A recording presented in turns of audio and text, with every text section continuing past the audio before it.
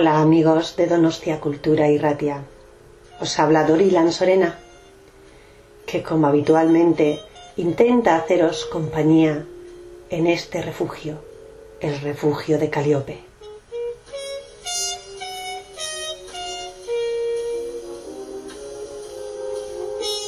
Amigos, abramos nuestra ventana al universo, abramos la mente a la poesía, porque la poesía es siempre una ventana muchísimo más grande que el paisaje. Oigamos el son que más amamos, oigamos la voz humana armonizada con la melodía de la palabra hecha verso. Como decía Voltaire, hay que saber que no existe país sobre la tierra donde el amor no haya convertido a los amantes en poetas. Los poetas nos cuentan en sus poemarios pequeñas historias en las que los lectores se vuelven protagonistas. El viaje fantástico de la poesía, la realidad hecha verso, los sueños acariciando el papel, la evasión, la emoción, el sentimiento, el vuelo.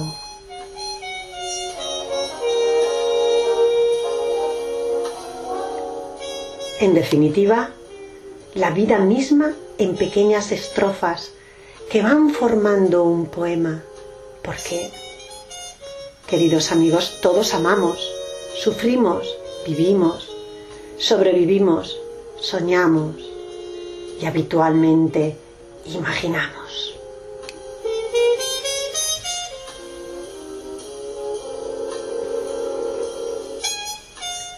Todo ello lo podemos encontrar y disfrutar con la escucha y lectura de la poesía. Y estos son los contenidos que el refugio de Caliope intenta mostraros a través de las ondas de Donostia Cultura y Ratia.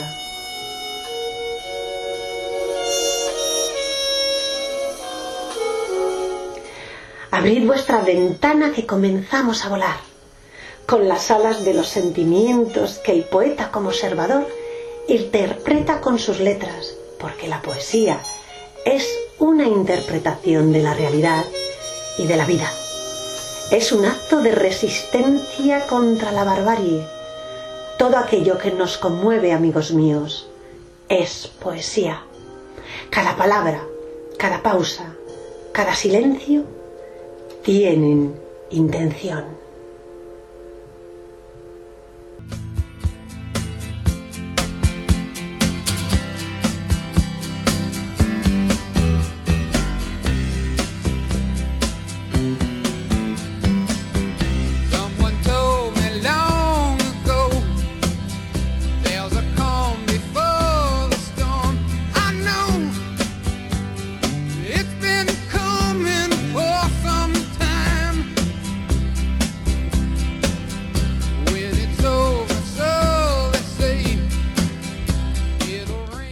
Hoy hablaremos de Juana de Ibarburu.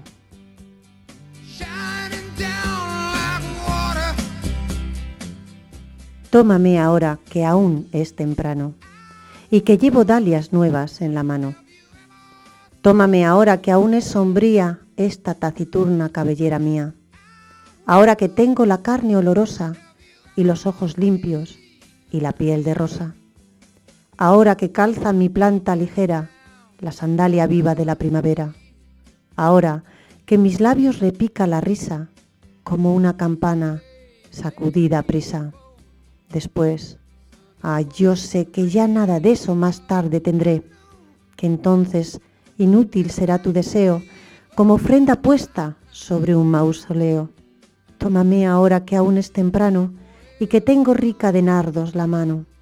Hoy, y no más tarde, antes que anochezca y se vuelva mustia la corola fresca.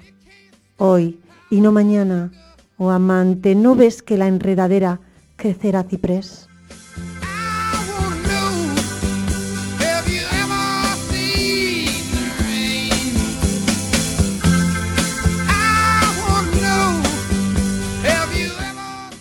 Juana Fernández Morales, poetisa uruguaya nacida en Melo el año 1892.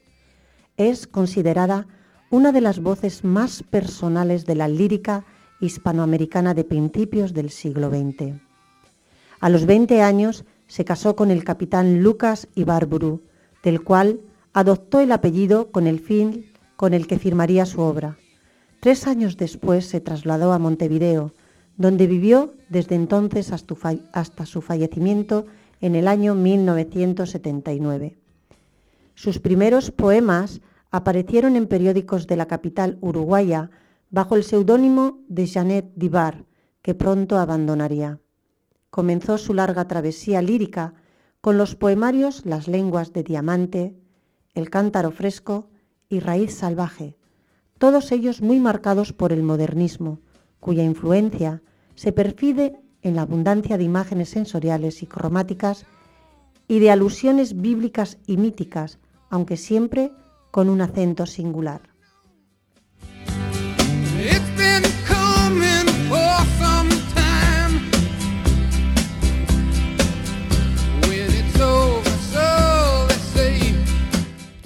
Su temática tendía a la exaltación sentimental de la entrega amorosa, de la maternidad, de la belleza física y de la naturaleza.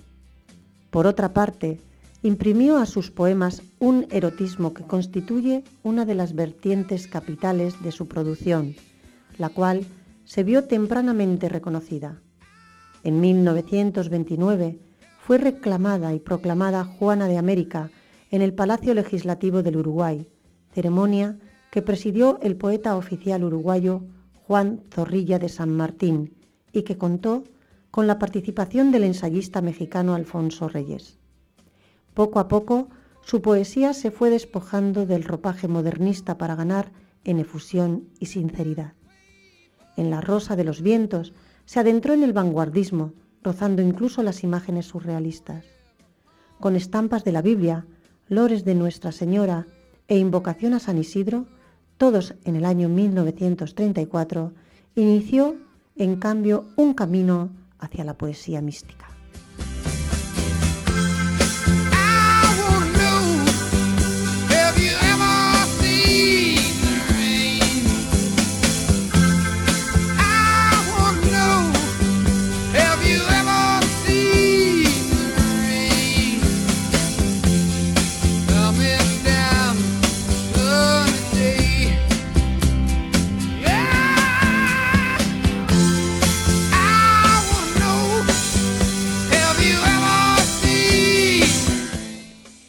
En la década de 1950 se publicaron sus libros Perdida, Azor y Romances del Destino.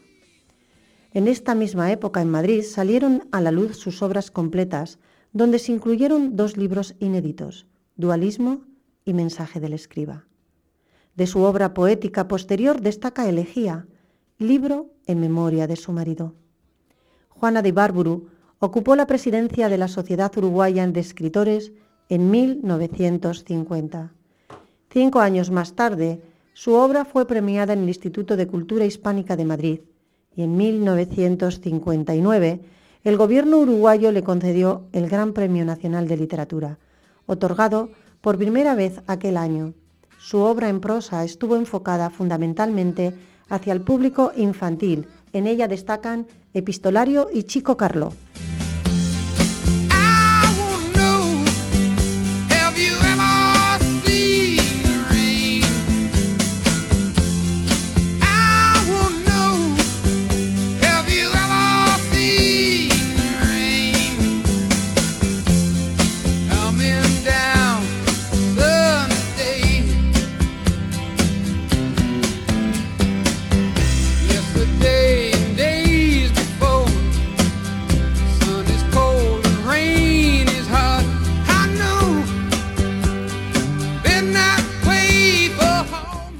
En sus inicios, Juana de Ibarburu no escapó a la influencia modernista, pero paulatinamente su poesía se desviste de pompas para ganar en efusión y sinceridad.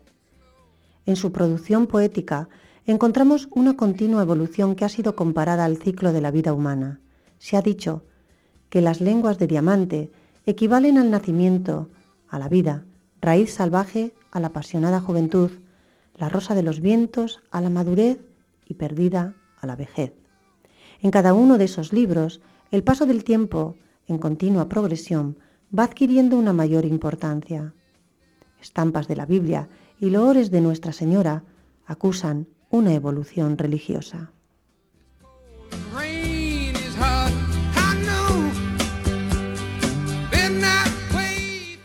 Los sentimientos de la autora en soledad o en diálogo con la naturaleza constituyen la temática central de sus versos. El escritor venezolano Rufino Blanco Fombona dijo de Ibarburu que su filosofía se reduce al horror a la nada. Por eso concebirá a la muerte como una continuación de la vida, casi como su evolución natural. No existe un verdadero horror a la muerte. En Vida Garfio, uno de sus mejores poemas, se imagina muerta, pero en realidad continúa sobreviviendo por el amor. Por la parda escalera de raíces vivas, yo subiré a mirarte en los lirios morados. Nada hay menos intelectual, pues, que la lírica de Ibarburu. Todos sus pensamientos arrancan de sus propias sensaciones. La naturaleza la atrae, la siente y habla con ella, con el río y con el árbol. Les da carne y sangre y hace que parezcan ante nosotros con sufrimientos y alegrías. A veces recurre, para ello, a atrevidas imágenes. Así describe el ciprés. Parece un grito que ha cuajado en árbol, o un Padre Nuestro, hecho ramaje quieto.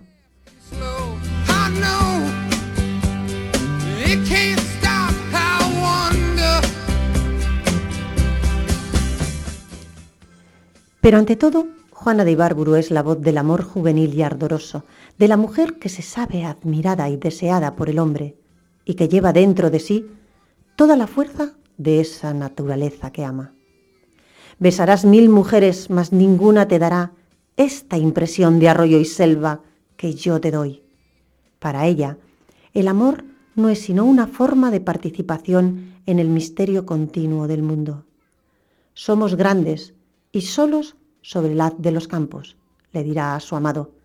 Siempre se encuentra en su voz, exigida por la fuerza de sus sentimientos, una sinceridad total en el pensamiento y al mismo tiempo la expresión violenta e ingenua de la pasión.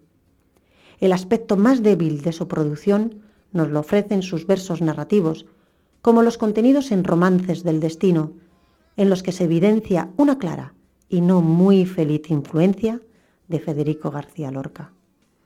En el año 1967 publicó Elegía, obra dedicada a su esposo Lucas Ibarburu, fallecido muchos años antes. Como su título indica, el libro es un apasionado pero contenido canto de amor entonado en voz baja, aunque contiene algunas exasperadas quejas. Por todos los poemas cruza un dulce sosiego, una sosegada resignación. Ahora, ¿qué hacer caídos los 2 brazos rodeada de crepúsculo y de bruma? Se pregunta ante su pérdida. Sin embargo, algo la empuja a esperar que en alguna parte podrá recuperar aquel amor que sigue vivo.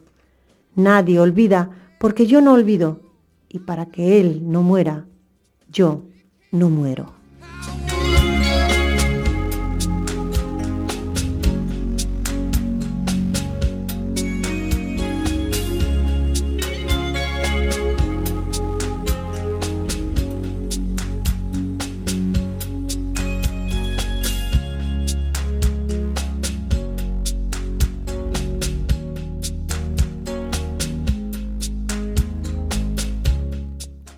Y ahora voy a recitaros Saber de mí, uno de los poemas incluidos en mi primer poemario, Laberinto de Pasiones.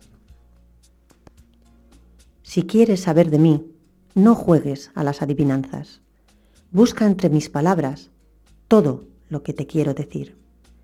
Tengo páginas enteras de verdades dichas a medias y un cajón repleto de otras que aún están por salir. Nunca fui dueña de las horas que me dio el azar para vivir, tampoco de lo que mi mente tantas veces me quiso prohibir. Mi tiempo solo tiene un dueño que sin permiso comienza a latir. Acércate mucho, ven hacia mí, Escucha este sentimiento que quiere salir, pequeños susurros que piden huir, gritándole al viento que te quiero a ti. En las líneas que escribo puedes saber de mí, expongo mi alma al mundo y en él siempre hablo de ti.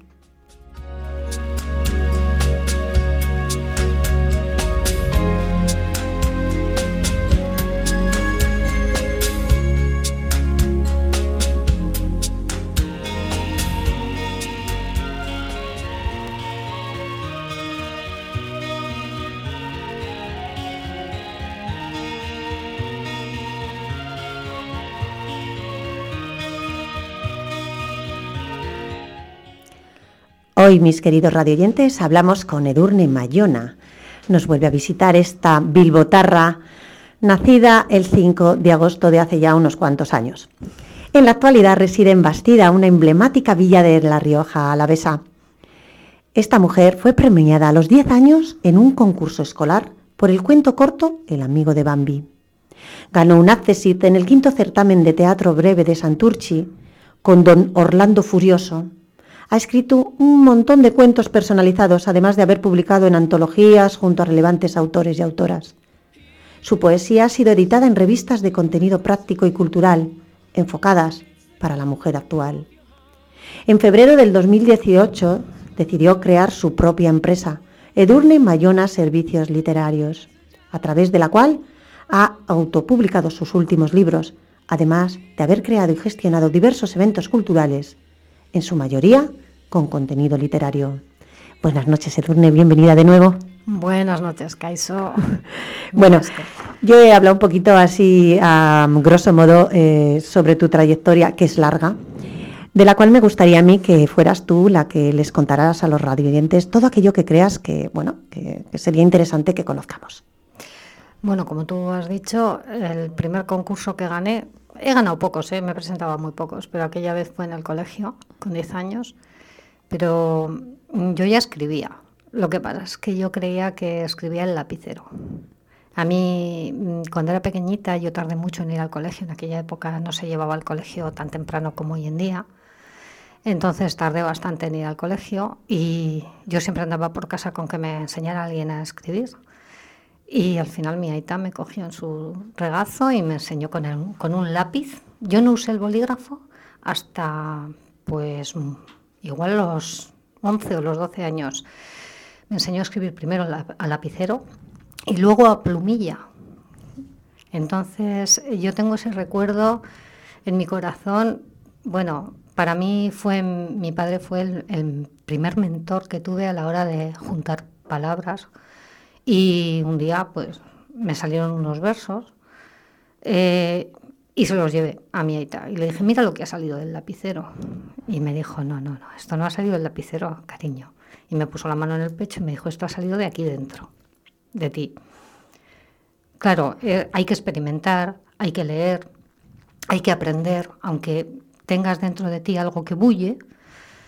Entonces, pues bueno, yo leía mucha poesía, leía a Gloria Fuertes, leía a otros autores también infantiles. Todo lo que caía en mis manos lo leía, aunque no fuese de mi edad, me daba igual. Entonces leía poesía para adultos que no entendía para nada, yo la copiaba, evidentemente. Y bueno, ahí se fue forjando un poco mi espíritu poético, de alguna manera. Bueno, ese era el germen que fue poco a poco, ¿no? Haciéndose ese pequeño árbol que has construido y que tiene tantas ramas, Eso es. Que tiene narrativa, que tiene prosa, que tiene poesía. Pero lógicamente tienes un don. Ese don sí. Es el que tu padre te decía que salía de tu corazón, ¿no? Claro. ¿Y ese don cómo lo has ido cultivando? Pues poquito a poquito, regándolo, y luego son muchos años, es un árbol de 1500 años por lo menos, o más. Tengo una cantidad de años importantes a la chepa, ¿no?, en la mochila, entonces eso de alguna forma también te da una visión del mundo diferente, porque lo ves desde otra altura distinta. Desde mi 1,52 veo poquito, pero ya cuando me pongo en la altura de la edad y de las vivencias, se percibe el mundo de otra manera y la vida de otra manera. Y esa experiencia te hace que de alguna forma lo que escribes tenga otras connotaciones distintas que las que te tiene en la juventud, que es más ardorosa o más inestable, o no tienes tu propia voz tampoco. Antes lo hablábamos fuera del micrófono, ¿no? Que Sí. hay que buscar la voz, el sello propio. Y a mí no es, en poesía no me ha costado encontrarlo. Yo creo que lo llevaba de serie, de fábrica. Uh-huh. Pero a la hora de la narración sí me ha costado un poquito encontrar mi propia voz. Pero ahora ya sé cuál es. ¿Crees que para la poesía la tristeza va de la mano? ¿Es necesario verdaderamente padecer para poder escribir? Hombre, es necesario tener las experiencias necesarias para poder escribir. Si quieres escribir poesía triste, evidentemente, o gótica, evidentemente tienes que haber pasado por fases de tu vida dolorosas. Pero ¿quién no las ha pasado? Cierto. Y luego hay otra parte de la poesía que yo la he descubierto hace poquito, que es esa poesía que habla de luz, de cosas alegres, de esa otra parte de la vida que es maravillosa y que es crecimiento, que es energía pura. Y bueno, esa poesía luminosa, también hay que tener esas experiencias para poder de alguna forma plasmarla, ¿no? Todas esas emociones plasmarlas a versos. Y sí, claro que hay que tener las experiencias para poder escribir, tanto poesía como narrativa. ¿Por qué crees que tú estás dotada de esa imaginación que te ayuda no solamente a la poesía, como estamos diciendo, ¿no? Que yo ciertamente puedo decir, he leído 2 poemas de Edurne y escribe muy bien, hay que decirlo. Gracias. Estoy pendiente de leer su libro de narrativa, no puedo hablar de la narrativa, nos hablará ella, pero sé que escribe narrativa. Entonces, ¿de dónde sale esa imaginación para ambas cosas? Verdaderamente no lo sé. Si te digo la verdad, no lo sé. La he cultivado, he ido a talleres, he hecho muchos talleres, pero eso es la técnica.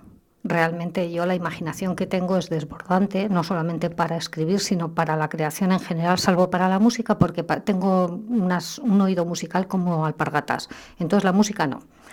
Pero el resto de las cosas, todo lo que es plástica, todo lo que es... tengo mucha creatividad.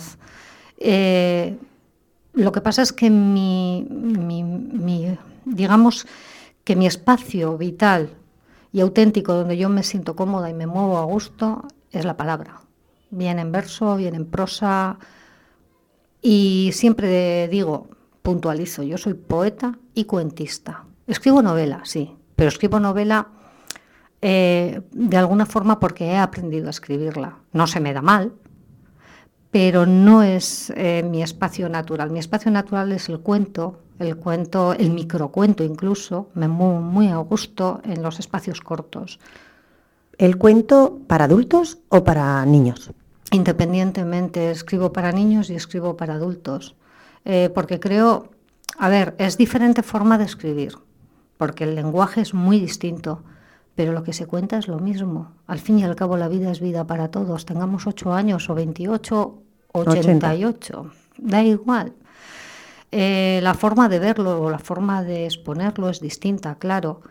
Pero si a un niño pequeño se le ha muerto su madre o su padre, el sentimiento y el dolor, aunque él lo sienta diferente que un adulto, pero está ahí. Entonces eso no se le puede negar. Se puede hablar a los niños de muerte, se les puede hablar de cualquier cosa. La cuestión es que hay que hablarles de otra manera, con otros parámetros. Hay que ponerse a la altura del momento y de la situación y de la edad a la cual. Y tú lo sabes que escribes para niños, además. Sí, yo escribo para niños, sí. Para adultos todavía no me ha dado.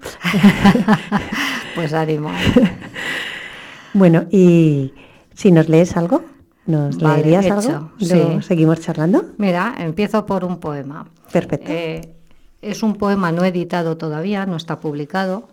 Estoy preparando un poemario que es por ser mujer, y este es uno de los poemas que va a salir en ese libro, ¿vale? Y se titula Soy. Vosotras sois mi gente, las que parís en soledad, os sois asesinadas vilmente, solo por ser mujeres, esas que abrís caminos para que podamos continuar avanzando hacia la libertad. Vosotros sois los míos, los que soportáis las cadenas del capitalismo más brutal, los muertos del fascismo que aún seguís en las cunetas, esos que hoy en día acaban en las fauces del productivismo. También aquellos que perdidos dan vueltas alrededor de sí mismos, enconados en su machismo o en su ignorancia abisal. No quisiera luchar más, me siento ya cansada, pero me arrastra mi conciencia, forjada entre fuego y metal, acunada en asambleas, amamantada en la precariedad. Ahora ya solo quiero descansar, dedicarme tan solo a ser.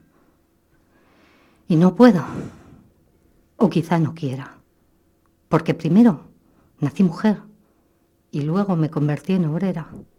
Será por eso que tengo alma feminista y el corazón abierto a las trincheras. ¿Qué lugar ocupa en una poeta como tú las lecturas en vivo de tus escrituras? Pues bueno, siempre que tengo ocasión procuro participar en todo aquello que se hace en el mundillo poético, porque la gozo. Para mí es parte de la existencia, no solo poética, a nivel más elemental para mí. Es lo que me nutre. Es el momento en el que tú puedes transmitir el sentimiento que has escrito. Claro, claro. Además es que es curioso, ¿no? Porque hay poetas o escritores que no son capaces de transmitir en su propia voz lo que ellos las emociones que ellos han sentido o han generado en sus poemas. Yo la verdad es que me siento muy cómoda. Desde bien pequeñita leía bastante bien y bueno, pues es lo que yo siento y creo que no lo expreso nada mal, entonces la gozo. Bien, muy bien. A mí me gusta también y me gusta escucharos, sobre todo me encanta escucharos. Yo quisiera saber si para ti, ciertamente, aunque creo que la respuesta está muy clara por lo que nos estás diciendo, sigue siendo una necesidad imperiosa el seguir escribiendo. Sí, claro,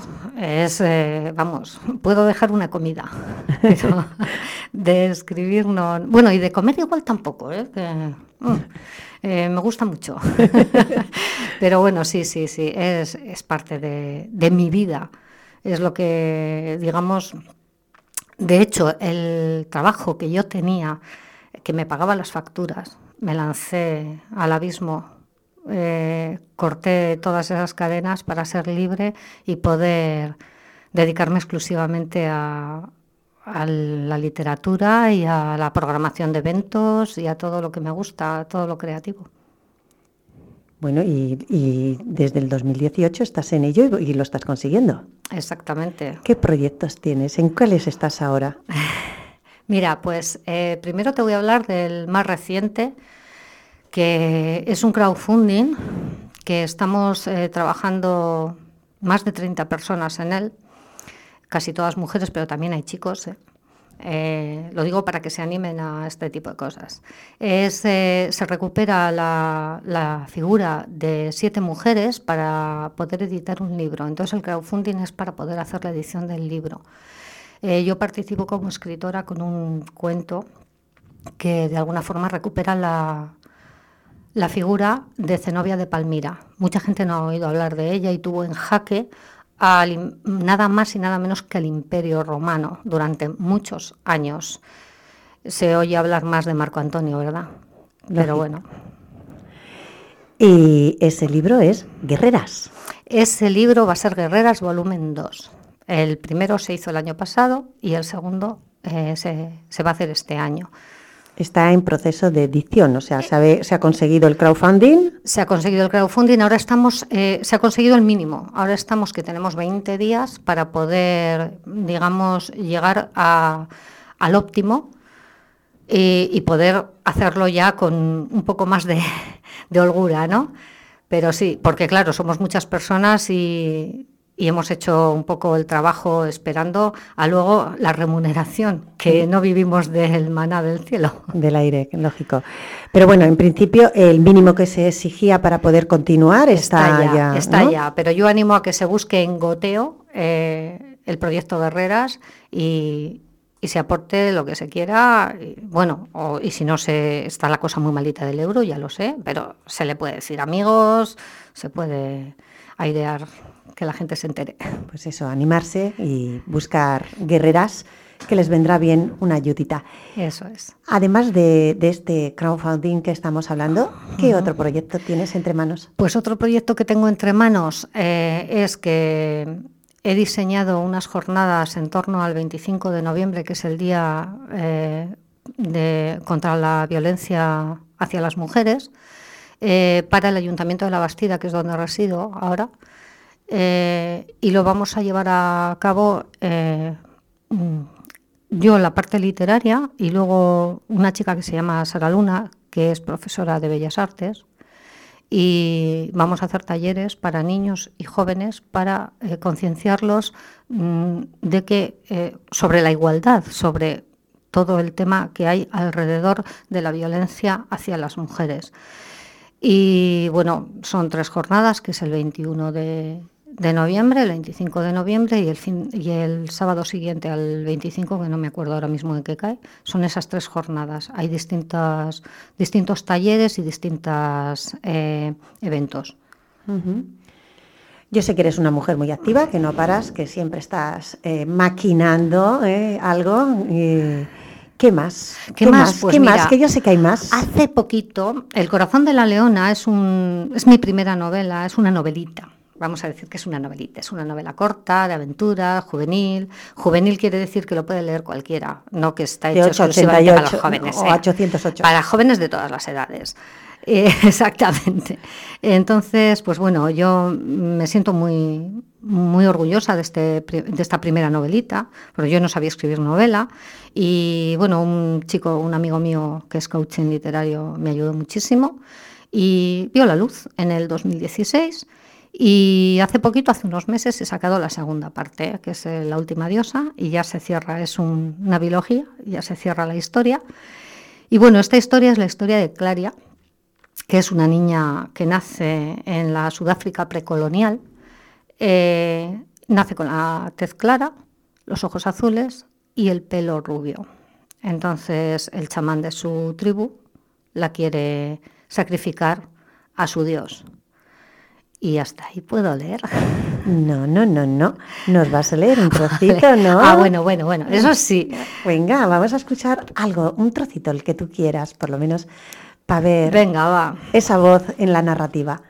Pues vamos a ir con el principio, porque yo creo que es lo mejor para la introducción de cualquier historia. Comienza así.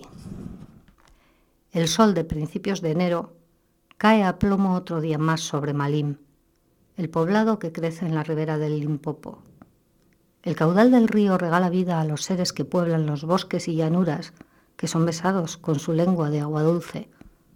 Sin embargo, ahora mismo no tiene apenas nada que ofrecer. Incluso el gran Limpopo ha bajado de nivel debido a la falta de tormentas tan habituales en primaveras pasadas. Los orgullosos guerreros del pueblo Malim luchan por su supervivencia. Sus gentes sufren una situación angustiosa desde hace tiempo, que nadie sabe ya a estas alturas cuándo empezó realmente la sequía, en qué momento cayó la última gota. Las cosechas se pierden, el trigo y el mijo se hacen polvo en los regadíos, el ganado se muere de sed. A las vacas y las cabras ya no las ordeñan. ¿Para qué, si no tienen leche? Los pozos se van quedando más vacíos cada día que pasa y las mujeres se ven obligadas a ir por agua cada vez más lejos. Es por eso que Enci, el chamán, ha convocado al Consejo de Ancianos que debaten en voz baja mientras él los mira sin decir nada. Son 7, los más viejos de entre los viejos del poblado, los más sabios. Enci espera que comprendan la gravedad de lo que acaba de comunicarles. Allí parado, sintiendo cómo el sudor resbala por su frente y su cuello, se siente estúpido. No lo veo claro, dice Faluque, uno de los ancianos. Enci lo conoce bien y lo teme. En más de una ocasión ese hombrecito centenario, al que ya no le queda apenas pellejo sobre los huesos, ha echado por tierra sus planes. El caso puede volver a repetirse ahora. Así que el chamán escruta los rostros de cada miembro del consejo, estudia sus gestos intentando interpretar qué piensan y, sobre todo, no quita ojo al casi centenario faluque, a quien el resto del consejo venera. Enci es consciente de que si se lo gana y consigue que vote a su favor, los otros les secundarán y votarán en el mismo sentido. Ya está, ahí podemos leer. Hay que comprar el libro. El corazón de la leona, que por otra parte hay que decir que ha cruzado el charco, ha estado... Ahora no sé si lo tienen, pero en el 2016 y 2017 estuvo en 2 centros médicos, uno para enfermedades raras y otro de cáncer infantil, como libro de terapia. Bueno, eso es algo que verdaderamente tiene que... Por la historia que cuenta de superación. Sentirte muy halagada, ¿no? Para Pues ser sí, tu primera novela. Sí, para mí, bueno, cuando me lo dijeron fue un bombazo, claro. Lógico. ¿Qué parte tiene de inspiración y qué parte tiene de trabajo? Bueno, tiene mucha investigación, porque yo evidentemente no, simplemente no he viajado a África, y menos a la Sudáfrica precolonial, porque ya no existe. He investigado muchísimo, pero tiene mucho de imaginación. El poblado me lo he inventado yo, basándome, eso sí, en una tribu, en la tribu Sangán. La tribu Sangán es una tribu que venera a los leones blancos que hay en Sudáfrica, en la zona del Parque Kruger. Los venera porque cree que son enviados de los dioses para hermanar a todos los seres de la tierra. Entonces yo cuando leí aquella historia, la leyenda dice que había una partera, una herbolera, que ayudaba a parir a las leonas blancas en la sabana sudafricana. Y entonces pues se le apareció una diosa y la ungió con unos poderes especiales. Aquella herbolera fue la inspiración para crear yo a mi sangoma en el libro del corazón de la leona, y de alguna forma ha sido un poco uno de los pilares por los que ha surgido el libro. ¿La parte de investigación te ha gustado? ¿Es dura? ¿Es difícil? ¿Es larga? Fue larga y difícil, pero yo tengo una forma de investigar que yo no sé cómo investigarán los demás escritores, pero yo voy investigando según voy escribiendo, porque a mí se me ocurren las cosas de repente. Te quiero decir, el final de este libro, del corazón de la leona, que yo no sabía cómo iba a terminar. Sabía cómo quería terminar, pero no sabía exactamente cuál iba a ser el verdadero final. Al final, pues es difícil que termine una historia no sé cómo decirte, sin cerrar la historia para que haya una segunda parte. Y es lo que yo pretendía. Entonces, pues fue a las 4 de la mañana, me desperté con la idea y, claro, no sabía exactamente cómo llevarlo a efecto y tuve que meterme en internet primero, investigar qué costumbres tenían las tribus sudafricanas de aquella época, para luego hacer una mezcolanza y sacar mi propia idea, y ya ahí puse todo el tema del final. O sea, que tal como me estás diciendo, tú te dejas llevar, no te vas poniendo la casa llena de post-it, capítulo esto y voy esquematizando, ¿no? Para nada. Sí hago un esquema, hago un esquema, pero luego no lo sigo. Es decir, lo hago porque necesito de alguna forma plasmar la idea inicial, pero luego esa idea inicial puede ir por cualquier derrotero, porque me surgen ideas que van conformándola de diferente forma. Yo no tengo un mapa en realidad, soy más brújula que mapa. Ya te estoy viendo, o sea que eres más escritor brújula que escritor de mapa, ¿no? Sí. Por eso te preguntaba, porque tal como me lo estabas diciendo, normalmente la gente, ¿no? Cuando he entrevistado a algún otro escritor, pues te suele comentar que normalmente dan forma, esquematizan, hace ese mapa, ¿no? De, pues yo quiero que el comienzo sea este, el cuerpo este, el final este. Y lo voy más o menos, luego ya lo desarrollo, ¿no? Primero investigo y tal. Y tú me vas diciendo que lo vas haciendo a la vez. Yo normalmente siempre... a ver, mis historias se desmadejan de una madeja que es el título. Si no tengo el título, no escribo. Entonces, me surge el título, este título surgió así, y del título surgió la novela. Y el coaching siempre me decía, pero cambia el título, si no le va. No, es que le tiene que ir, la historia tiene que salir de aquí. ¿Por qué? Porque estoy empeñada. Y fue la primera vez que realmente, en los cuentos siempre hago lo mismo, ¿eh?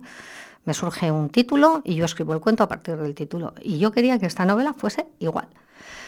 Y de hecho me sigue funcionando, porque la última novela que estoy escribiendo ahora, que es Un amor para Tanya, está igual. Yo sé cuál va a ser el final, no sé cómo lo voy a plasmar luego en la realidad, en el papel, pero yo sé cuál quiero que sea el giro de sorpresa del final. Pero claro, hilar lo que estoy escribiendo ahora, llevarlo hasta su final, pues no sé por dónde me va a llevar, porque está... O sea que como todo escritor me dirás que la novela tiene vida propia. Ella solita, según se va desarrollando, va dando los giros. Pues yo no sé si tiene vida propia, pero que yo voy dando saltos de aquí para allá, eso sí es cierto. Eso sí es cierto. Y tú que escribes, como bien estás diciendo, poesía, cuentos, aunque te definas como poeta y cuentista, o cuentacuentos, porque lo de cuentista tiene una connotación no muy bonita a veces, pero bueno, cuentacuentos, o escritora de cuentos. Además de novelas, ¿qué te sientes más cómoda? ¿Dónde está tu lugar más cómodo a la hora de escribir? ¿Cuál es para ti lo más fácil, lo que te provoca menos esfuerzo, menos ansiedad y te despierta más a menudo? Pues la poesía y el cuento corto y el microcuento, pero el cuento corto, vamos, pez en el agua. ¿El microcuento? Y el microcuento también, es que el microcuento es súper fácil. Yo no sé, hay autores y autoras que me dicen, claro, ellos escriben novelas de 600 páginas. Entonces dicen, ¿cómo puedes escribir algo tan corto, tan, no sé, en 50 palabras? Contar lo que ellos 4 cuentan... líneas... Digo, pues porque a mí me sobra la paja. Es que yo lo que no sé es cómo te puedes extender tanto y llegar a 600 páginas. Yo estoy ahora mismo en esta novela que te digo de Un amor para Tanya, estoy en la página 271 y me parece que estoy escribiendo muchísimo. Claro. Muchísimo. Y resulta que cuando lo comento a otros me dicen, yo es que eso es la entrada, el aperitivo de la novela. Pues qué bien. Yo es que no puedo escribir así. Lo siento, pero soy muy de... Bueno, no lo siento, soy así. Soy telegrámica, o sea, escribo telegramas.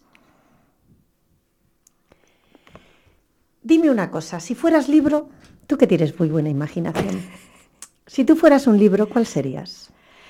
Que tenga, que sea un título conocido, por ejemplo. Por ejemplo, claro. Por ejemplo, que sea un título conocido, La sombra del viento, de Zafón. ¿Por qué? Porque fue un libro que me hizo volar, que me hizo descubrir otro tipo de literatura al que yo estaba acostumbrada.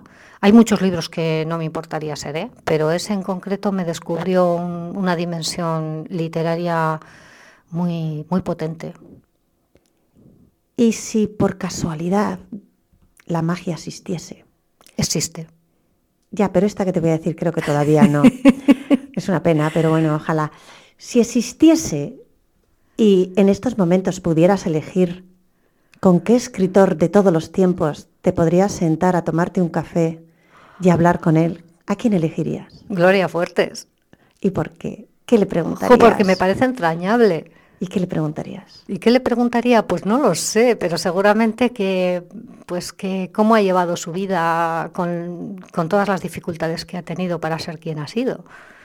Y que cómo, no sé, cómo ha llevado esa lucha particular, porque ha sido ella sola la que ha luchado contra el mundo, la que luchó contra el mundo. Entonces, vamos, para mí es una poeta de referencia. De referencia. Y ya puestos así a elucubrar, Si tuvieras la posibilidad de ser obedecida por los gobernantes que tenemos, ¿qué regla impondrías a los ciudadanos o a la ciudadanía o a los gobernantes para que la ciudadanía hiciésemos caso? La regla más importante de la vida, ser felices. Me gusta tu respuesta, pero yo quisiera una regla literaria. ¿Una regla literaria? Vale, pues una regla literaria. Vale, pues rimar los versos o no los riméis. Ser siempre versos libres. Muy bien, muy bien. Y ahora ya de puestos, nos has dicho que todos tus libros, en este caso las novelas, lógicamente, porque no creo que sean los poemarios, pero las novelas nacen y crecen a partir de ese título que tú imaginas. Sí. Explícanos el último título. ¿Por qué se titula así tu novela? Mi novela se titula Un amor para Tanya, porque el año pasado que fui a un evento literario de las Devoralibros en Barcelona, pues se estaba hablando de que la novela romántica tenía mucho furor y dije, ¿seré capaz yo de escribir una novela romántica? Y entonces me vino el título, Un amor para Tanya, y dije, ay, pues igual escribo una novela romántica. Pues no, pues de romántica no tiene nada. Tiene algo de erotismo, tiene mucho amor, pero romanticismo más bien poco. Hay mucha violencia, hay mucho viaje de un sitio a otro, es muy movida, hay, pues no sé, drama, hay muchas cosas, pero no es romántica para nada. ¿Tú te defines romántica? No. Claro, entonces ahí está Claro, tu voz.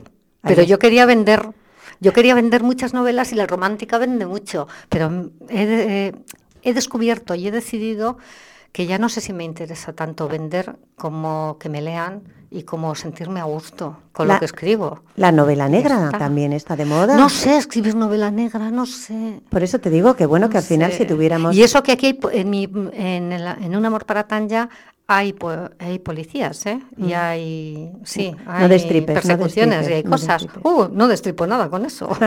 No, te quiero decir que no nos cuentes demasiado No. para no destripar.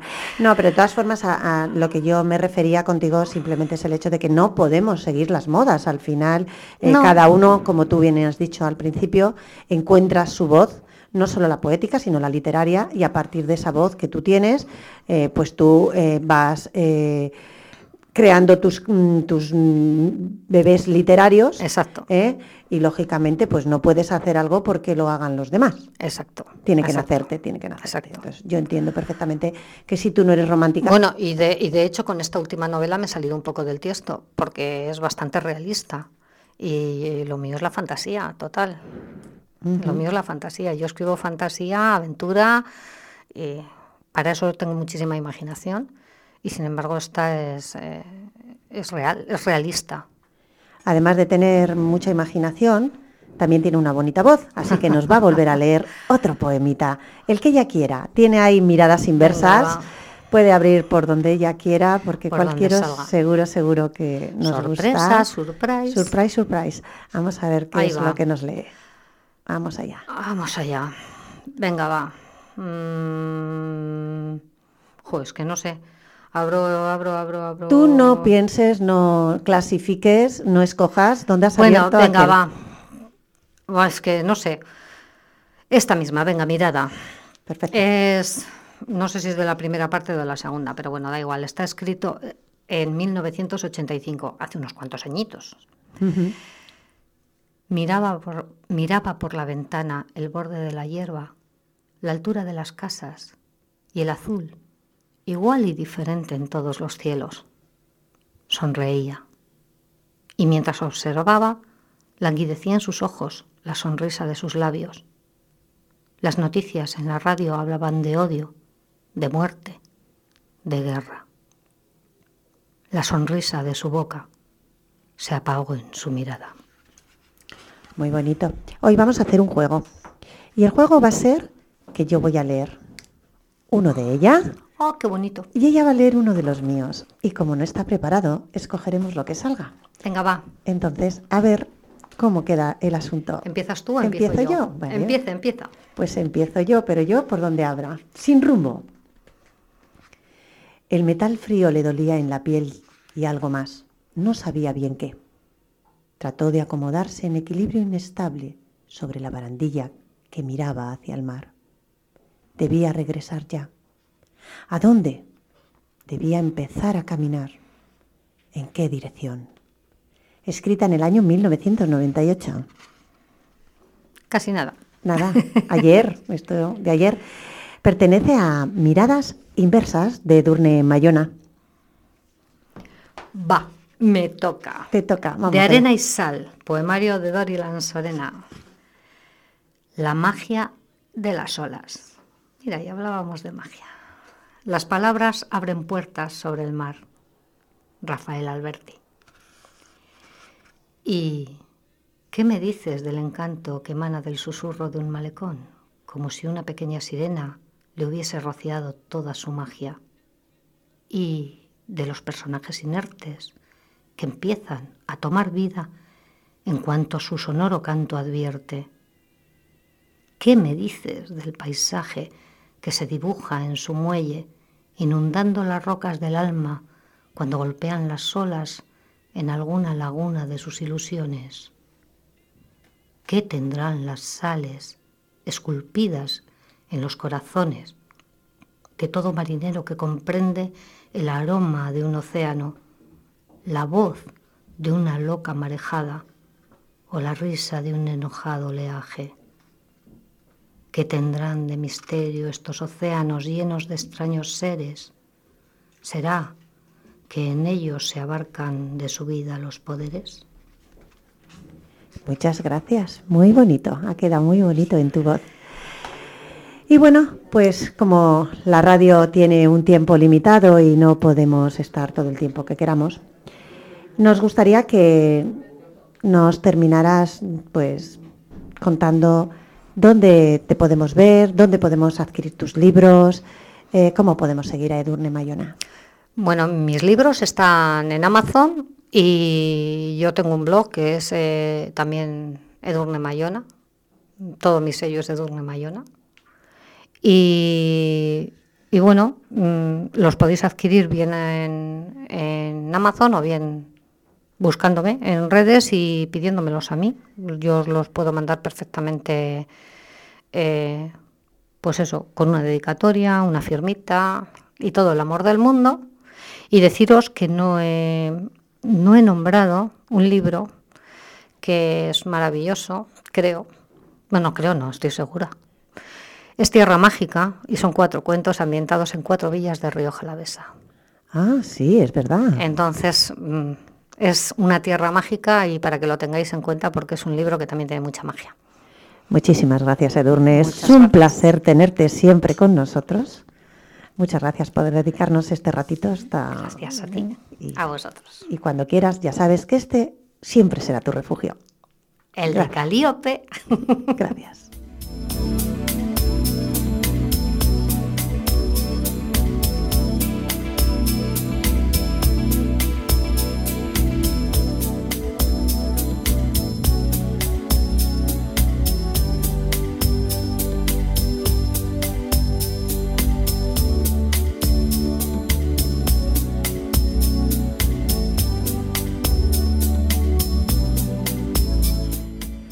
Y para terminar, Corre, tiempo, del laberinto de pasiones, mi primer poemario. Tomé la mano a mi infancia y me eché a andar a su lado, pero me soltó corriendo para marcharse temprano. Me dejó llena de nostalgia de aquella etapa feliz en que pensé que la luna podía ser para mí. Entonces torcí mi cara para mirar hacia atrás y me vi derramar lágrimas al hacerme cabalgar en las líneas del camino que me tocó dibujar. En ellas quedó otro camino entre líneas y borrones, labrándose mi destino entre aciertos y tropezones. Tomé la mano del tiempo pidiéndole que corriera, que anduviera más deprisa para que pronto vinieras, me rodearas con tus brazos bajo un manto de estrellas. Corre y déjalo llegar, ruego no me martirices, quiero sentirle en mi piel de su aroma los matices. Anda tiempo, corre, apura, que me muero por sentir sus manos en mi cintura, sus labios junto a mis labios y su aroma en mi piel. Corre tiempo, date prisa, y cuando llegue a mí, cuando en sus brazos me tenga, entonces, tiempo, quisiera que dejaras de moverte y ahí te detuvieras.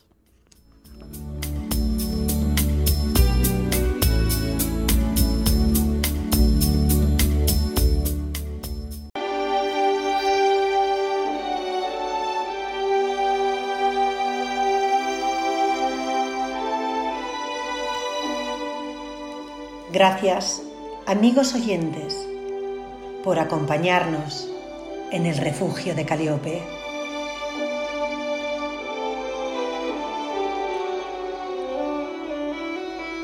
Refugio, que espera contar con vuestra compañía, por lo que os emplazamos a seguirnos en las ondas de Deca y Ratia, en el 107.4 de la frecuencia modulada de Donostia y en nuestra plataforma digital irratia.donostiacultura.eus.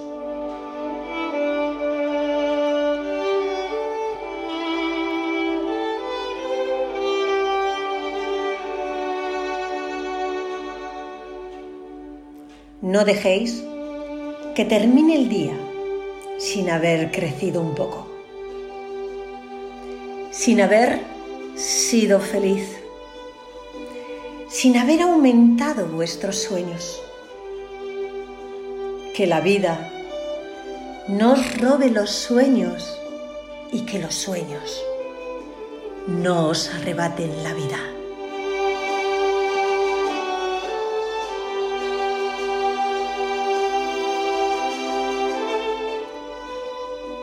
Buenas noches.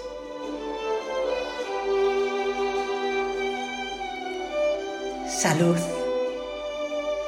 y poesía.